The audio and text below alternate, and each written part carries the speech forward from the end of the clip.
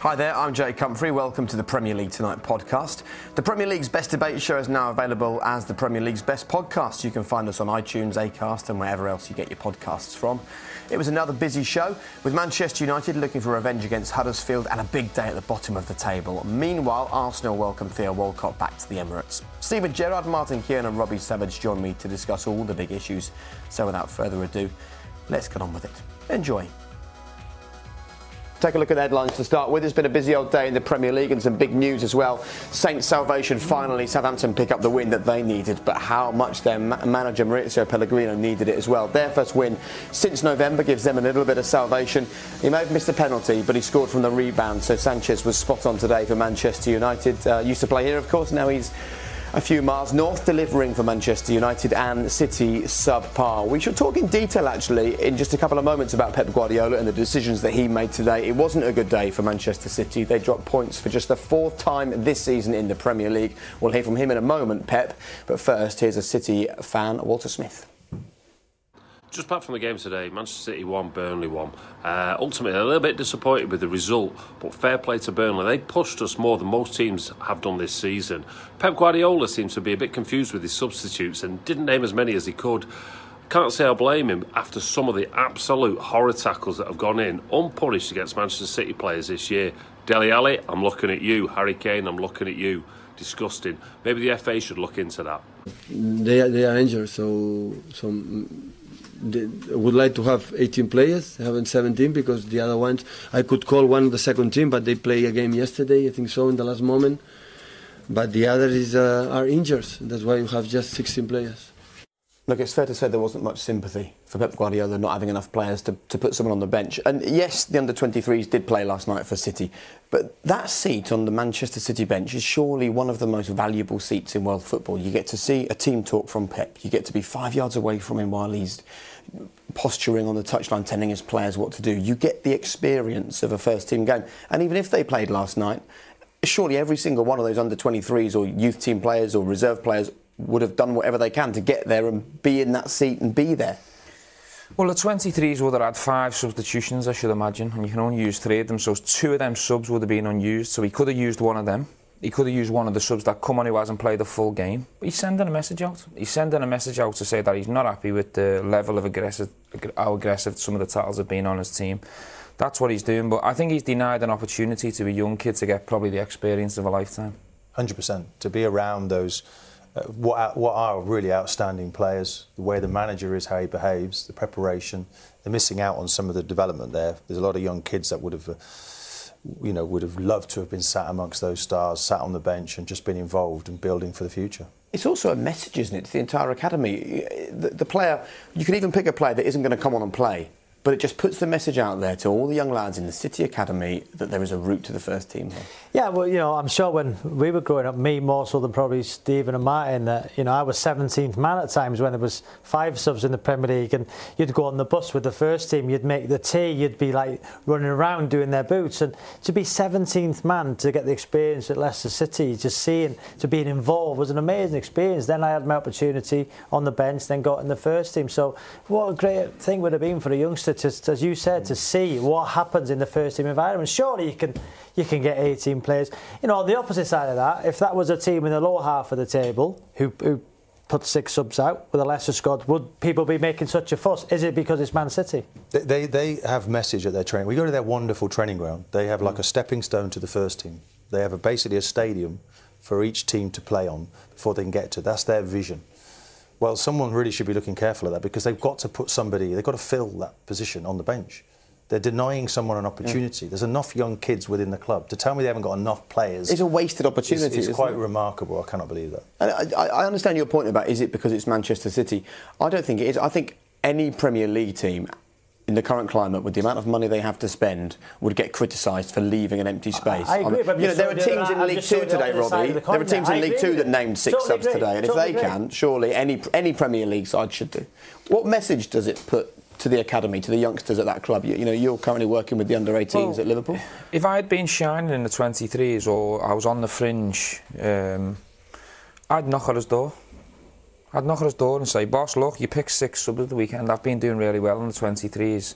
Now, he would have knew he only had that amount of subs well before the 23 game played, so he could have pulled one of them out and said, you're not playing the 23s tonight because I need you for this sub thing. So there's no excuse for any Premier League team to name 6 subs in this day and age. There's no excuse. Unless there's been an illness that runs through the club and 8 have got the flu, or there's been a food poison or something, there's no excuse. And it would have been reward for the player in the 23s that played the night before that might have been the best player. He's not going to get on in the first team, but he sits on the bench and it's a part of his development, being a part with the first team. And surely when you name a squad this day and age, as when we played, you probably name 2 or 3 extra players.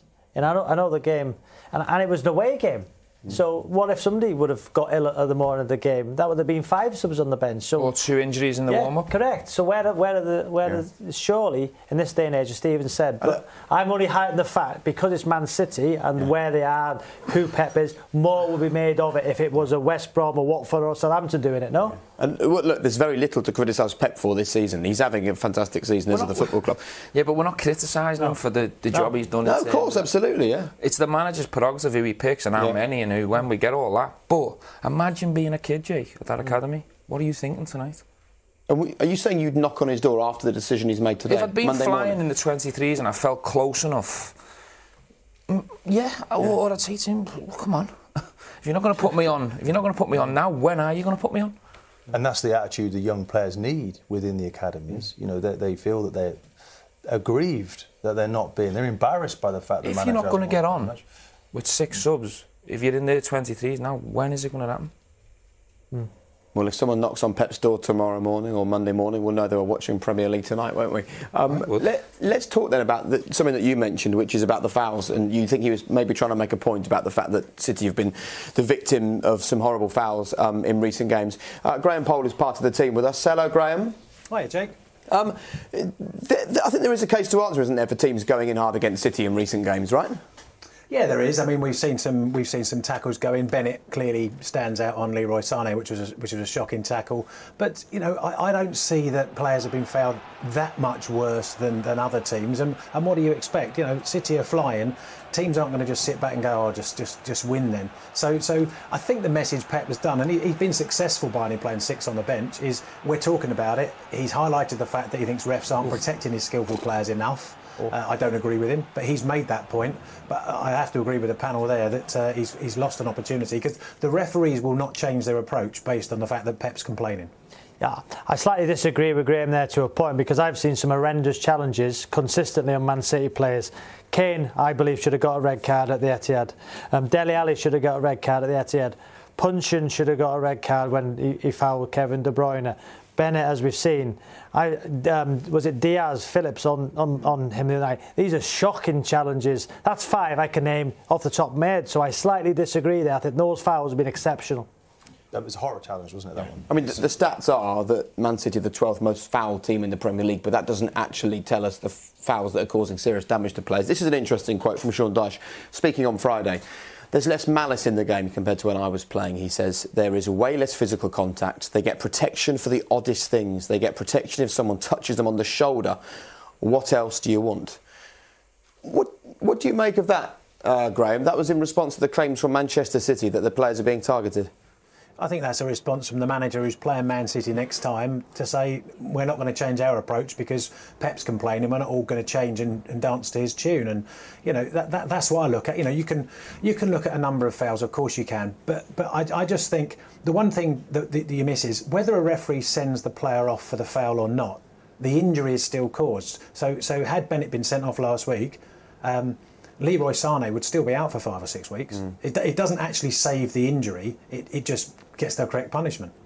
Do you think that referees are going to change the way they referee City games in the next few weeks because of all these stories that are rolling around? Not at all. Not at all. Because you shouldn't have special treatment for one team or a different team. You go out to referee each incident on its merits. You have to be aware if there's one player which the opponent's team are picking on, you need to be aware that he's getting fouled time and time again. You know, if a player fouls 4 times, you caution him for persistent infringement. So if an opponent is fouled 5 times by 5 different players, you caution the 5th player to foul him for team fouling because they're picking on a particular player. That's what you're aware of. But you don't go out thinking, oh, I've got Manchester City today, I better be careful, I better look out for red card tackles. I think Guardiola was saying, wasn't he, that the artists, the top players, they need to be protected. And you have to agree some of these tackles were completely out of over the top. Pardew, for the next match, West Bromwich Albion, reacts in a way that he thinks, OK, is he aiming that at us because we're playing them next? And we want to make sure, you know, maybe we've got a physical team, so he feels that the referee is going to be influenced a little bit towards City. I don't believe that Guardiola was doing that. I think he just genuinely wants to win 4 trophies, and he can't do it if his artists are going to not be available to play. OK, thanks, Martin. Graham, thank you very much as well for all your hard work for us today. Loads of conversation on social media about the things we've been talking about. Let me just run for you a few of your thoughts. Andy Stock says you can now understand why Jordan Sancho went to Dortmund from City. It was a chance to play. Tom Donaghy, amongst all the criticism on City's academy, Diaz is an academy player and he came off the bench today. C. Horan, Pep did something every single City fan would criticise Jose for. No excuse for naming 6 subs. Darren Chatham said, look what happened to a certain Marcus Rashford when United didn't have enough players. Remember that? Martial broke down in the warm-up as we were talking about, and that gave Rashford his chance. Ashley Chapman says it's not that simple. You don't play a youngster if you feel they aren't ready. It would knock their confidence or even lead to them. We're not saying play them. Yep. We're not saying the kid has to come on the bench and play. We're talking about an experience to get next to the first team and what will that give that kid confidence-wise going into his next training session. Absolutely. We're not saying he has to play.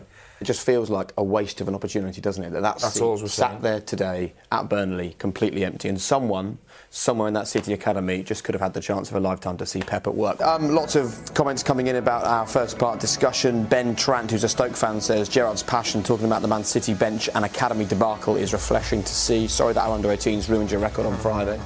A wry smile. Cockney Spurs, I 100% agree with the guys on what they were saying about Pep only naming 6 subs. Promote a youth player who's worked hard and deserves a bit of recognition. And a few through match reports. Joel, Sterling should have scored. Would have picked up all 3 points probably for City, that would. Phil Skade says better than Wednesday. I'm guessing they're a Man United fan. And Steve Cowell, lack of investment. He supports West Ham. Right, it's time to talk Mahrez. It's time to talk Leicester. Let's hear from Jamie Thorpe, who's a Leicester fan. The Riyad Mahrez situation still rumbles on despite the transfer window being closed. He's been absent from training now 3 or 4 times and no one's really sure if it's with or without the club's permission. All we know is it's been handled really, really disappointingly, and it's been the complete polar opposite to the departure of Andy King, who left after 13 years and handled it with a lot of grace. If he does come back, though, and he puts the work in, having said that, all would be forgiven and all would be forgotten. But if he does come back and he downs tools, as has been the case with some other players over the years, then it will be a sad end to what has been a really terrific career with the club. Right, Robbie, explain to the guys here and to anyone at home that didn't see your column this week what you wrote about and why you think that Leicester should have perhaps allowed Riyad Mahrez to get the move he wanted. Well, listen, Leicester don't owe Mahrez anything. You would say they got him for a good price, 400,000, probably made him what he is in the Premier League. You know, but I believe if Mahrez was good enough, somebody else would have picked him up by Leicester. Because if you're performing well in the French league, somebody will pick you up because it's a good market for clubs to go into and find talent. He was certainly one. Went there for £450,000 and performed exceptionally well. PFA Player of the Year 2 years ago, helped them win the Premier League. Stayed for the Champions League campaign. And now you've got to look at from his point of view as a player. He's had an opportunity to go and play with some of the best players in the world, be coached by probably the best manager in the world. People will say he's got on his contract out, he's under contract, so he should get his head right and go back and perform. But it's not as easy as that sometimes. Yeah, I was in a similar situation at Birmingham Blackburn Rovers. I set my heart, my goal, my dream was to go and play for Mark Hughes, and I'd done everything I could to force that move through wrongly. You know, I've admitted on this show before that I had a month to get out of that football club and I was a disgrace. I kicked the ball away. We've been through it, but I got what I wanted. Everybody's different. Stevie might not have done that, might not have done that, but that was my dream. It was like going to the shop, buying a lottery ticket and winning it. Not in terms of financial, but everything I wanted. You know, and I think Mahrez now be in a position where he believes that £60 million, where Leicester would have made 59 million quid, Their valuation might have been 75. So if their valuation has not been met, Mahrez will stay, and he stayed. But what is the point of having a player there whose head's been turned, might not be in the right frame of mind?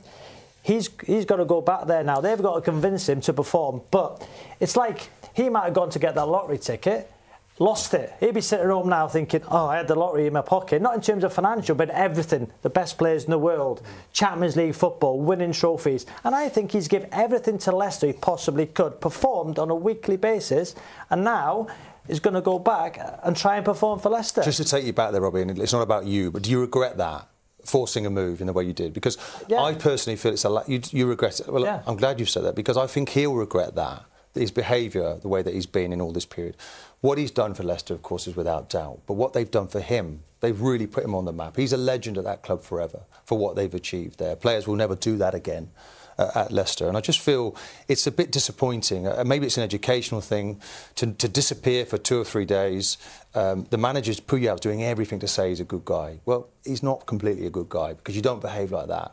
This day and age. He needs to come back to Leicester, get on with his football. I knew this was going to be an issue. The player had a chance, but I think in Barcelona he wanted to go to as soon as they were champions. He was persuaded to stay. I think Liverpool were interested. Arsenal have been sniffing around. He is a great talent. He's developing under Puyal. He's getting better every week. But now I think what he's due, he's got to come back. He's got to get back into heel. And they'll sell him. They'll sell him in the summer. And if you're a good player and you've got good quality, the big clubs will come calling again. If he goes back and performs, if he goes back then, gets his head right and performs, and performs amazingly well again, what if that price goes up? Because the performance being that good, the price goes up. Well, it shouldn't their it? valuation from 75 to 100. And then they say, somebody offers 80, well, we're not going to let him go this summer. It's about him realising how good he is. Maybe he's thinking he's trying to cash in. How does that look for a club that's trying to buy him? He's in his behaviour. But the best team one of the best teams in the world at the minute once Riyad Mahrez, and for him as a player, Martin, he's got an opportunity. He's desperate to go and play for Pep Guardiola. They've allowed Drinkwater to go, they've allowed Kante to go, they've allowed Vardy to have talks. Kante had a clause, so I accept that. And he thinks it's personal, but it's not personal. He's a very good player, and why should Leicester allow him to leave if they don't want to? It's testing the player. He'll get his move eventually, but while he's there, I think he needs to behave in a slightly better way than he has. You're right there, Stephen. I never thought I'd say it, but I'd like to hear a bit more from Robbie Savage and Ryan Keane. I'm quite enjoying this. You agree with me? Do you want me to get in the middle? Jake, but I just think that for Riyad Mahrez's perspective, right? I think you both got a point, to be honest. I get it. Yeah. Man City, top move for Mahrez, chance to work Guardiola. I get all that side of it, but I agree with you, Martin, as well. I don't like players when they're unprofessional and they start not turning in for work and disrespecting the supporters and disrespecting the club that have been good to the player as well. So you're both right on both sides of it. At the end of the day, I think Mahrez's people have got to go to Leicester and come to a sensible conclusion, because at some point he's going to leave the club. I look at the Coutinho situation at Liverpool. Barcelona comes, it's a dream move, OK. Liverpool want him to stay till the end of the season, but Coutinho thinks it might be his only opportunity. But Coutinho stayed professional. He got his people to go and speak to Liverpool, and he was a compromise, and everyone moves on in a nice way. This is just a mess now for Leicester City. Well, the player's got to come back, hasn't he? And he's got to perform in front of his crowd. Leicester don't deserve the mess, I think there's a couple of options here. As you're saying, Mahrez's people go to Leicester. He's got a couple of years left and say, right, I tell you what, if he comes back, if it's a ridiculous statement, because that could happen, he could not turn up and he could get fined so many hundreds of thousands of pounds. But in today's game, we all know some players could go back and say, I'm anxious, I'm injured. It can happen. I've seen it. I've seen people do it. Or they could say, I tell you what we'll do. If he comes back, this is what could happen, and as Stevie says, let's renegotiate his contract and have a clause in it for 50 million quid. It's refreshing, though, that it's all about player power nowadays, and the club have said, you know what, we'd rather have the player than the money. Clearly he's going to go in the summer, and we'll go on our terms and not on the players. So it came so late, didn't it? In the that was one of the big issues for Leicester, is that they actually made it clear. They said, if we get an offer that matches our valuation, we won't stand in the way of the player. But you've just spent 10 minutes telling us that he's a consistent player and he's a brilliant player and he's won the Premier League and he's won more than Virgil van Dijk. The stats tell us that he was better than Coutinho at times over the last year and a half. and you end up wanting Leicester to accept less than he's worth. You said in your own column he's worth 75 million quid, so why should Leicester take less? That's their valuation. It's in my opinion what he's worth, Jay. I don't know what Leicester value him at. Well, obviously more than 65 million, so there's the end of the conversation, isn't it? Well, that's up to Leicester and Riyad Mahrez, but the one thing he had an opportunity. So Sané's got injured and he might be out for 4 to 6 weeks. One opportunity. Pep Guardiola at Man City might not want Riyad Mahrez in the summer. What if his form dips and he doesn't get an opportunity ever again as a player? Not to. And I know what Steve is saying about Coutinho. Coutinho's playing for a massive football club in Liverpool. We're talking about Liverpool Football Club here to Barcelona. Leicester City won the Premier League 2 seasons ago.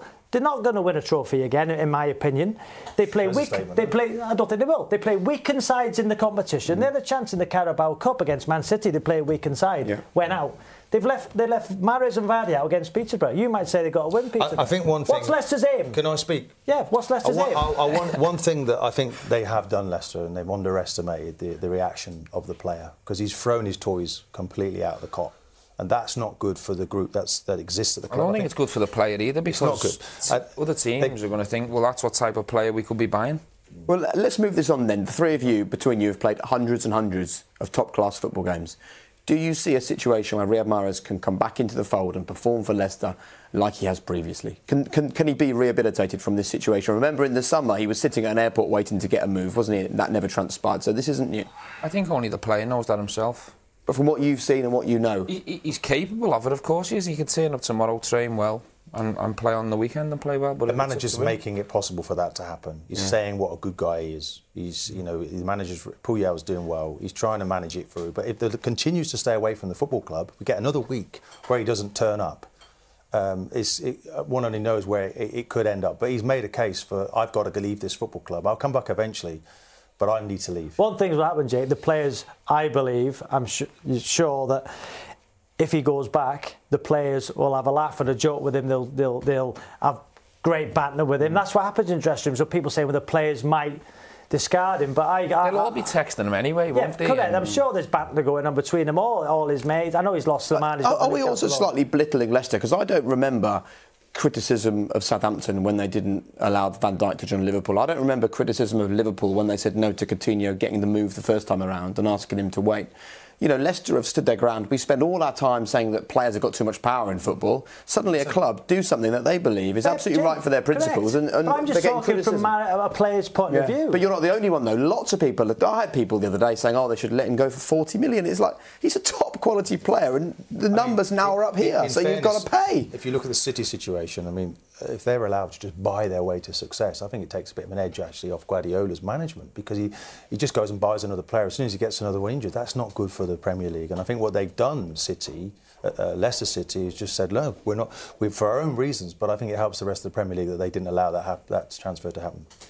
People are piling in on social media.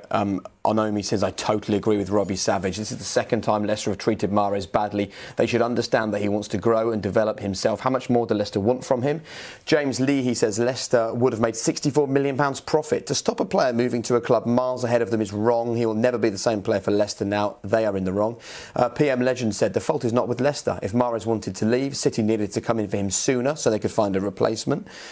Leicester have a Sanchez situation on their hands, says Leon, and Hegsy says Leicester fans accept Mahrez will go eventually, just pay his price. You don't go into a car garage and offer 50k for a 100k car because you don't get it. How have they treated him badly? They've given him an opportunity to come from nowhere to become a Premier League legend at Leicester City. Say no more. They plucked him from nowhere when nobody wanted him, nobody loved him. And the player now can see an opportunity to get vast riches way beyond his dreams. But somebody would have taken him, surely. Behave himself in the right manner. But somebody would have taken him. Interesting. Somebody would have taken him because he's good enough. So if you're good enough, in my opinion... Eventually they will. He doesn't need to... Do you think maybe his biggest fear is that he sees that this City thing has come about because of the injury to Sané and he just fears that this might not happen again? Maybe. No, he will believe that he's good enough to go there and do well. Well, then he has to play and he has to play well. Instead of Sterling. And you see that miss Sterling had today, maybe he's right. Yeah, but he's been in good form, Sterling. You can't just judge him on one sitter today. Of course. You know, though, the best way out of this for everybody is for him to come back in the team and play as well as he's always played. There needs to be a compromise between the club and the player. So the club get him till the end of the season and then the player gets his move. I know it's not about me, as Martin said, but I'm just trying to give people a perception there. If I hadn't have got my move to Blackburn, I could never have been the same at Birmingham under Steve Bruce. Right. You know, not because I'm a wrong one, and not because I love football, and everybody's a different type of character. I'd have been anxious, nervous. That dream I had would have, I believe, somebody would have stopped me from getting, even though Birmingham would have been in their right, because they'd have just had a new 4-year contract. But it was everything I wanted. And would you refuse to play? Would you have not? I wouldn't refuse to play, Stevie, no, but I would just felt in my head that, you know, how can people stop me from getting my dream? Do you know what I mean? It was my last opportunity. But would you have sort of been happy with a compromise if the club said, look, not now, but maybe I could have gone the summer, I'd have been happy with that, And I think sometimes that is the best solution when you get a Sanchez case or a Coutinho case or a Mahrez case. I don't think anyone benefits from him staying off work and creating a fight and a mess, because no one wins from it. I thought it was because it was nearer to home or something, wasn't it? It was, unbelievable. Well, it wasn't, but even Birmingham were better off. I think the only other topic of conversation here is Manchester City coming in really late with this offer. It almost feels like they thought, do you know what, we're Man City, so we'll offer some money. The player will be so desperate to come and join us, he'll force his way out and we'll get the player at the last minute. They can do it. They want Man City. Of course they can, but then So Man City are allowed to offer money for a player late in the window, but Leicester aren't allowed to say no to the player going. Yeah, I said they are. Leicester are allowed to turn it down. Of course they are, but Man City can bid for anybody they want in the world. Of course they can, but if they'd have bid early, they probably would have got their player, because it would have allowed Leicester. Wasn't injured. Would have left them time to go and get a player. got injured late in the FA Cup. Yeah, but the minute that injury happened, the bid should have come in, given them another couple of days. No. Why is it? They can bid when they want. I blame Sanchez in all this. Why not? Let's just blame him, because if he'd have gone to City, none of this would have happened. And it's interesting, if they'd have waited another week on this one and that deal wasn't tied up with Sanchez, then they would definitely have gone for him City, because they're throwing money to get Mahrez a week later as soon as they lost Sane. Twitter is still ablaze with people discussing the Leicester conversation we just had. Mr. Hampton, would Kieran and Gerrard still disagree with Savage if they were playing at a mid-table club and one of the best teams in the world came for them? It's easy to take the moral high ground when you're playing at Liverpool and Arsenal. Yep. No one ever came for you, did they? No, it was never going to happen, Jack, was it? It happened more than you think, to be fair. Would have happened to you, though, wouldn't it? How many times did you turn down a move? Quite a few. There you go. Players can do it, you know. They can turn down. Yeah, but he's playing for Liverpool, winning Champions Leagues. Yeah, but they wanted more. There was a period they didn't win the Premier League. He's still playing Champions League. He had a chance to go to Chelsea, didn't he? 3 or 4 times. Didn't yeah, but he's from Liverpool, and that's his hometown. Of course, I understand that. Mahrez is different. Mahrez is, but he's a Leicester man, though, isn't he? Mahrez. What about a bit of loyalty from him? I'm saying he's been plucked from obscurity to do what he did for Leicester. Where was the loyalty from Leicester for Ranieri? Won the league, a miracle. Yet he lost his job.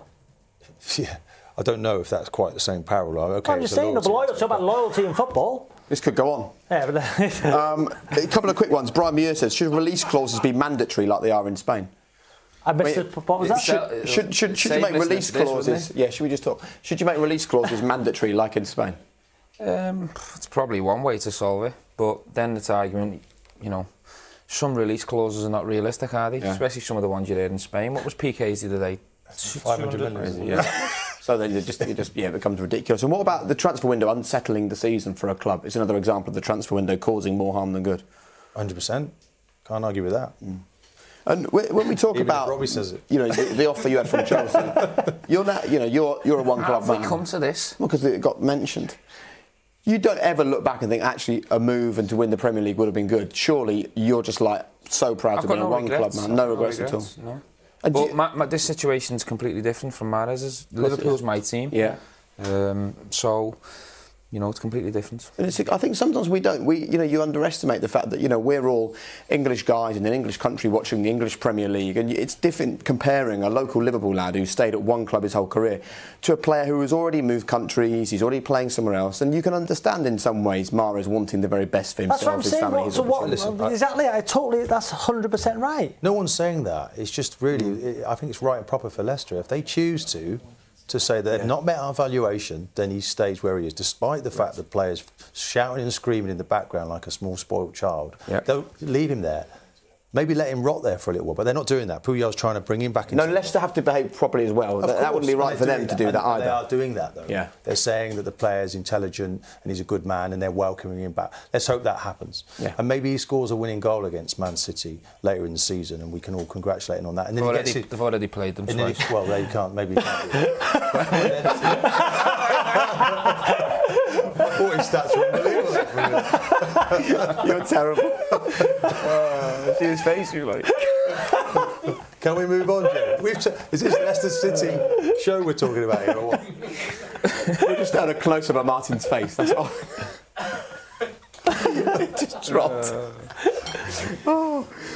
Well, today's results, that's what we're doing, right? Play them next week. Play them next week, don't they? They do play them next Saturday. Yeah. Right, let's have you know, Jake. Let's have a look then at today's results. It's been, I suppose, when we looked down there, it was a really crucial day today, not just for Swansea, who picked up yet another point in their battle against relegation, but also Southampton as well. It was a key day down the bottom. Let's just show you the way the table looks then.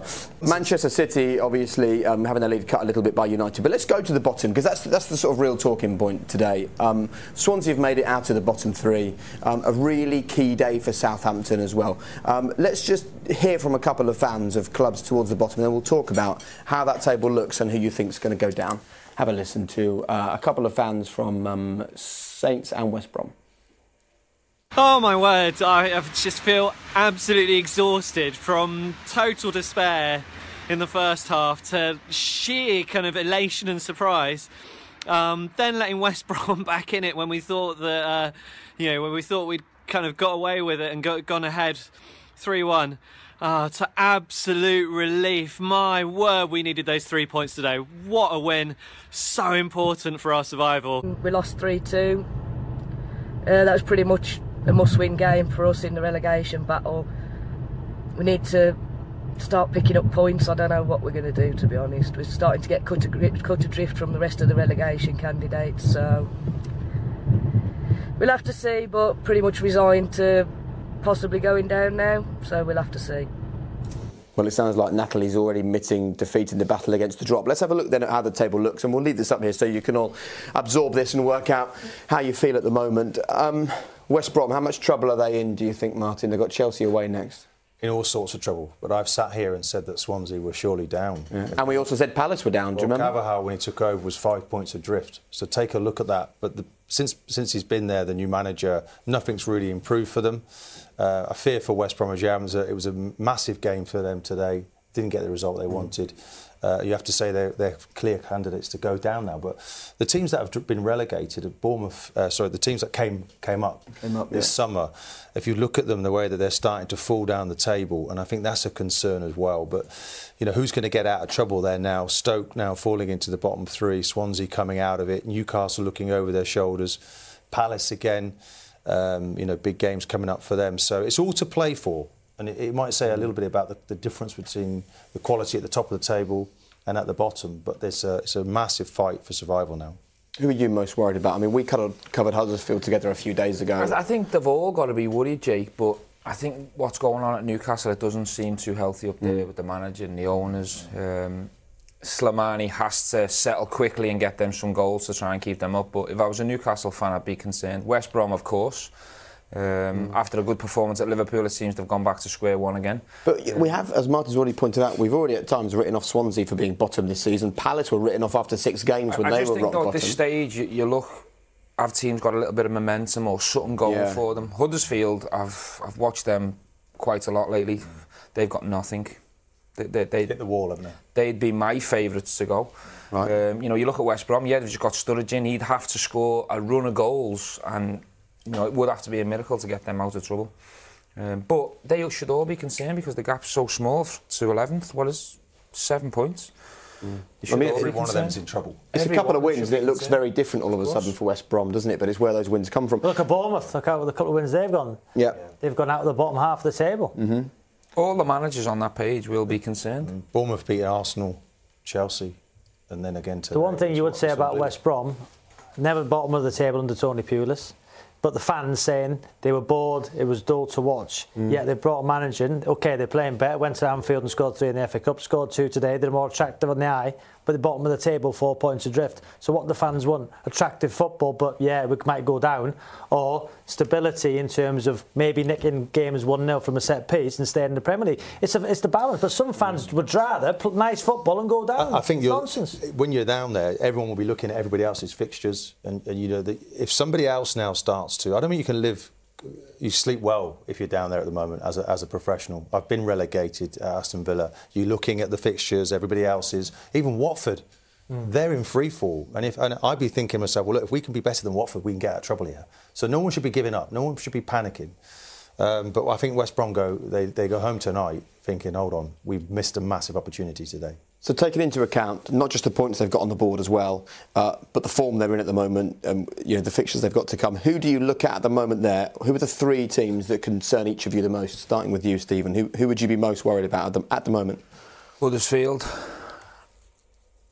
Stoke and Newcastle.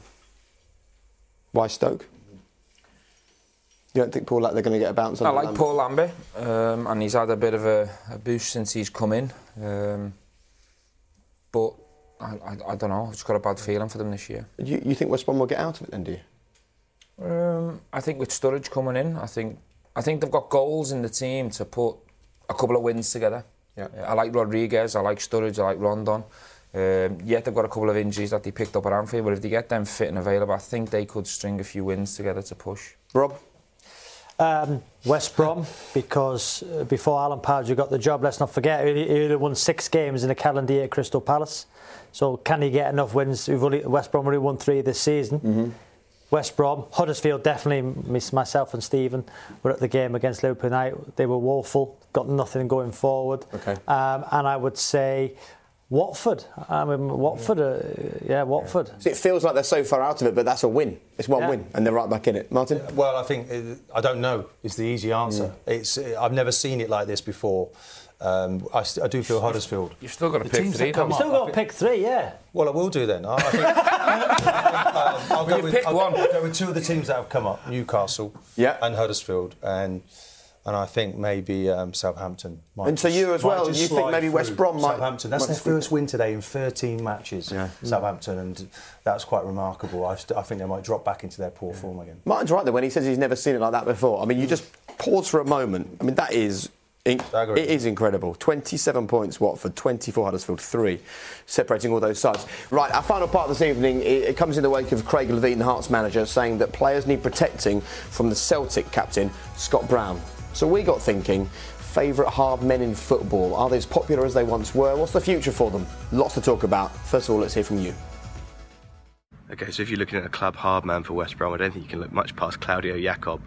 I know a lot of people would assume James McLean. I don't think he's particularly hard man, I just think he can't really tackle very well. There can be no other than the chap who ended his career at Swansea, former Liverpool hard man, Tommy Smith, the man that Bill Shankly said wasn't born, he was quarried. Look no further than Big Duncan Ferguson, the icon, the legend. 8 red cards to his name, says everything you need to know about being a hard man. Just ask Freddie Bobic or Stefan Freund or Herman Hreiderson to name but a few. Newcastle's Czech Tiote, what a man, what a competitor he was. Took one for the team, got booked almost every game, would go in flying in. You know, he scored an absolutely worldie against Arsenal when we were 4-0 down. We came back to draw. He is well remembered on Tyneside in our hearts, and God rest his soul. Arsenal, don't make me laugh. We don't have one. The closest we've got to a hard man is Xhaka, and he's terrible and keeps getting himself sent off. Oh, for the days of Keown, Adams, Bold. Southampton hard man, I'm going to go for Franny Benali. Back in the 90s, if you went anywhere near Le Tissier, you could guarantee that Franny Benali was going to come and sort you out. The days of Keown, Adams and Bold. Did you feel like hard men?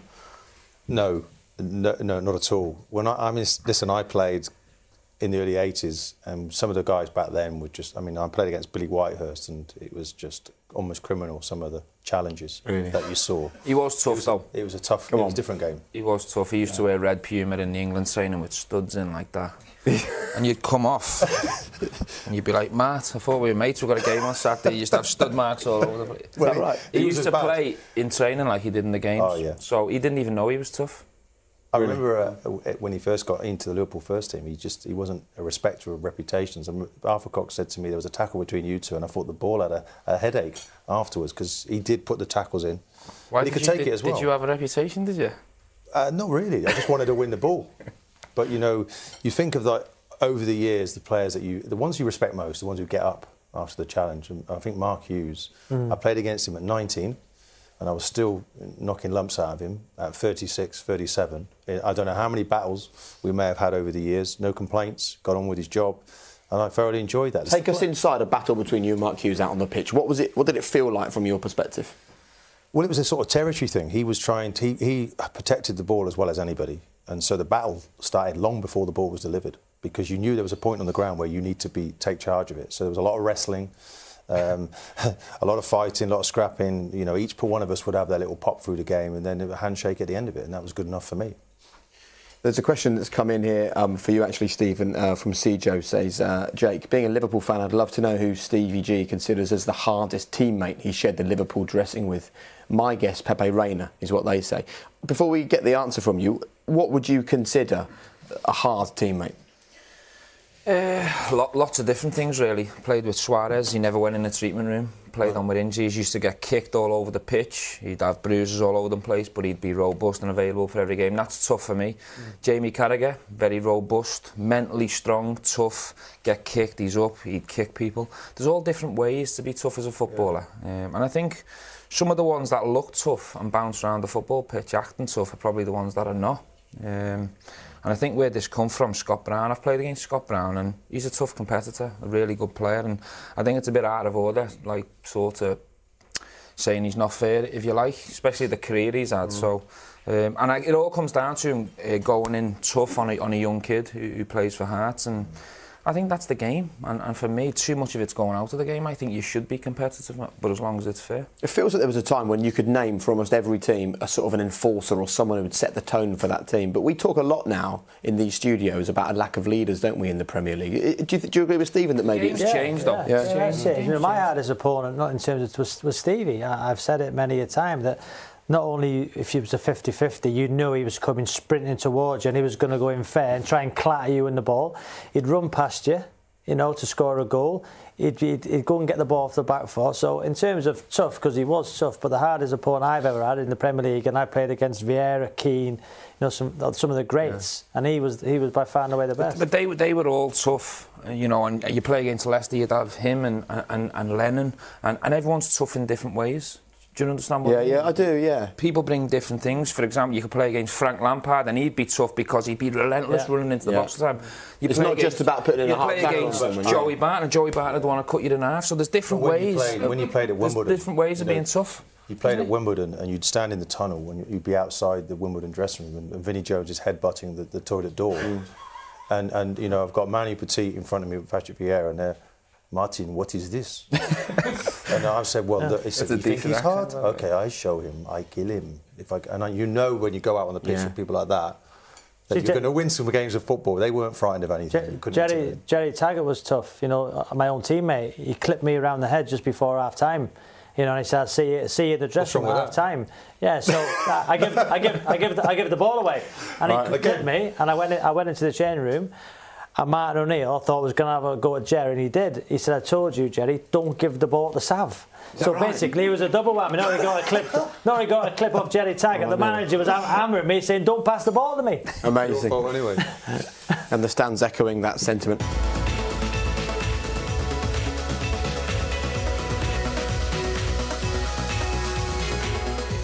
Thanks for listening to the Premier League Tonight podcast. There will be no podcast next week, but be sure to join us from 11:30 on Saturday as Arsenal travel to Wembley to face Spurs live on BT Sport 1 and 4K Ultra HD.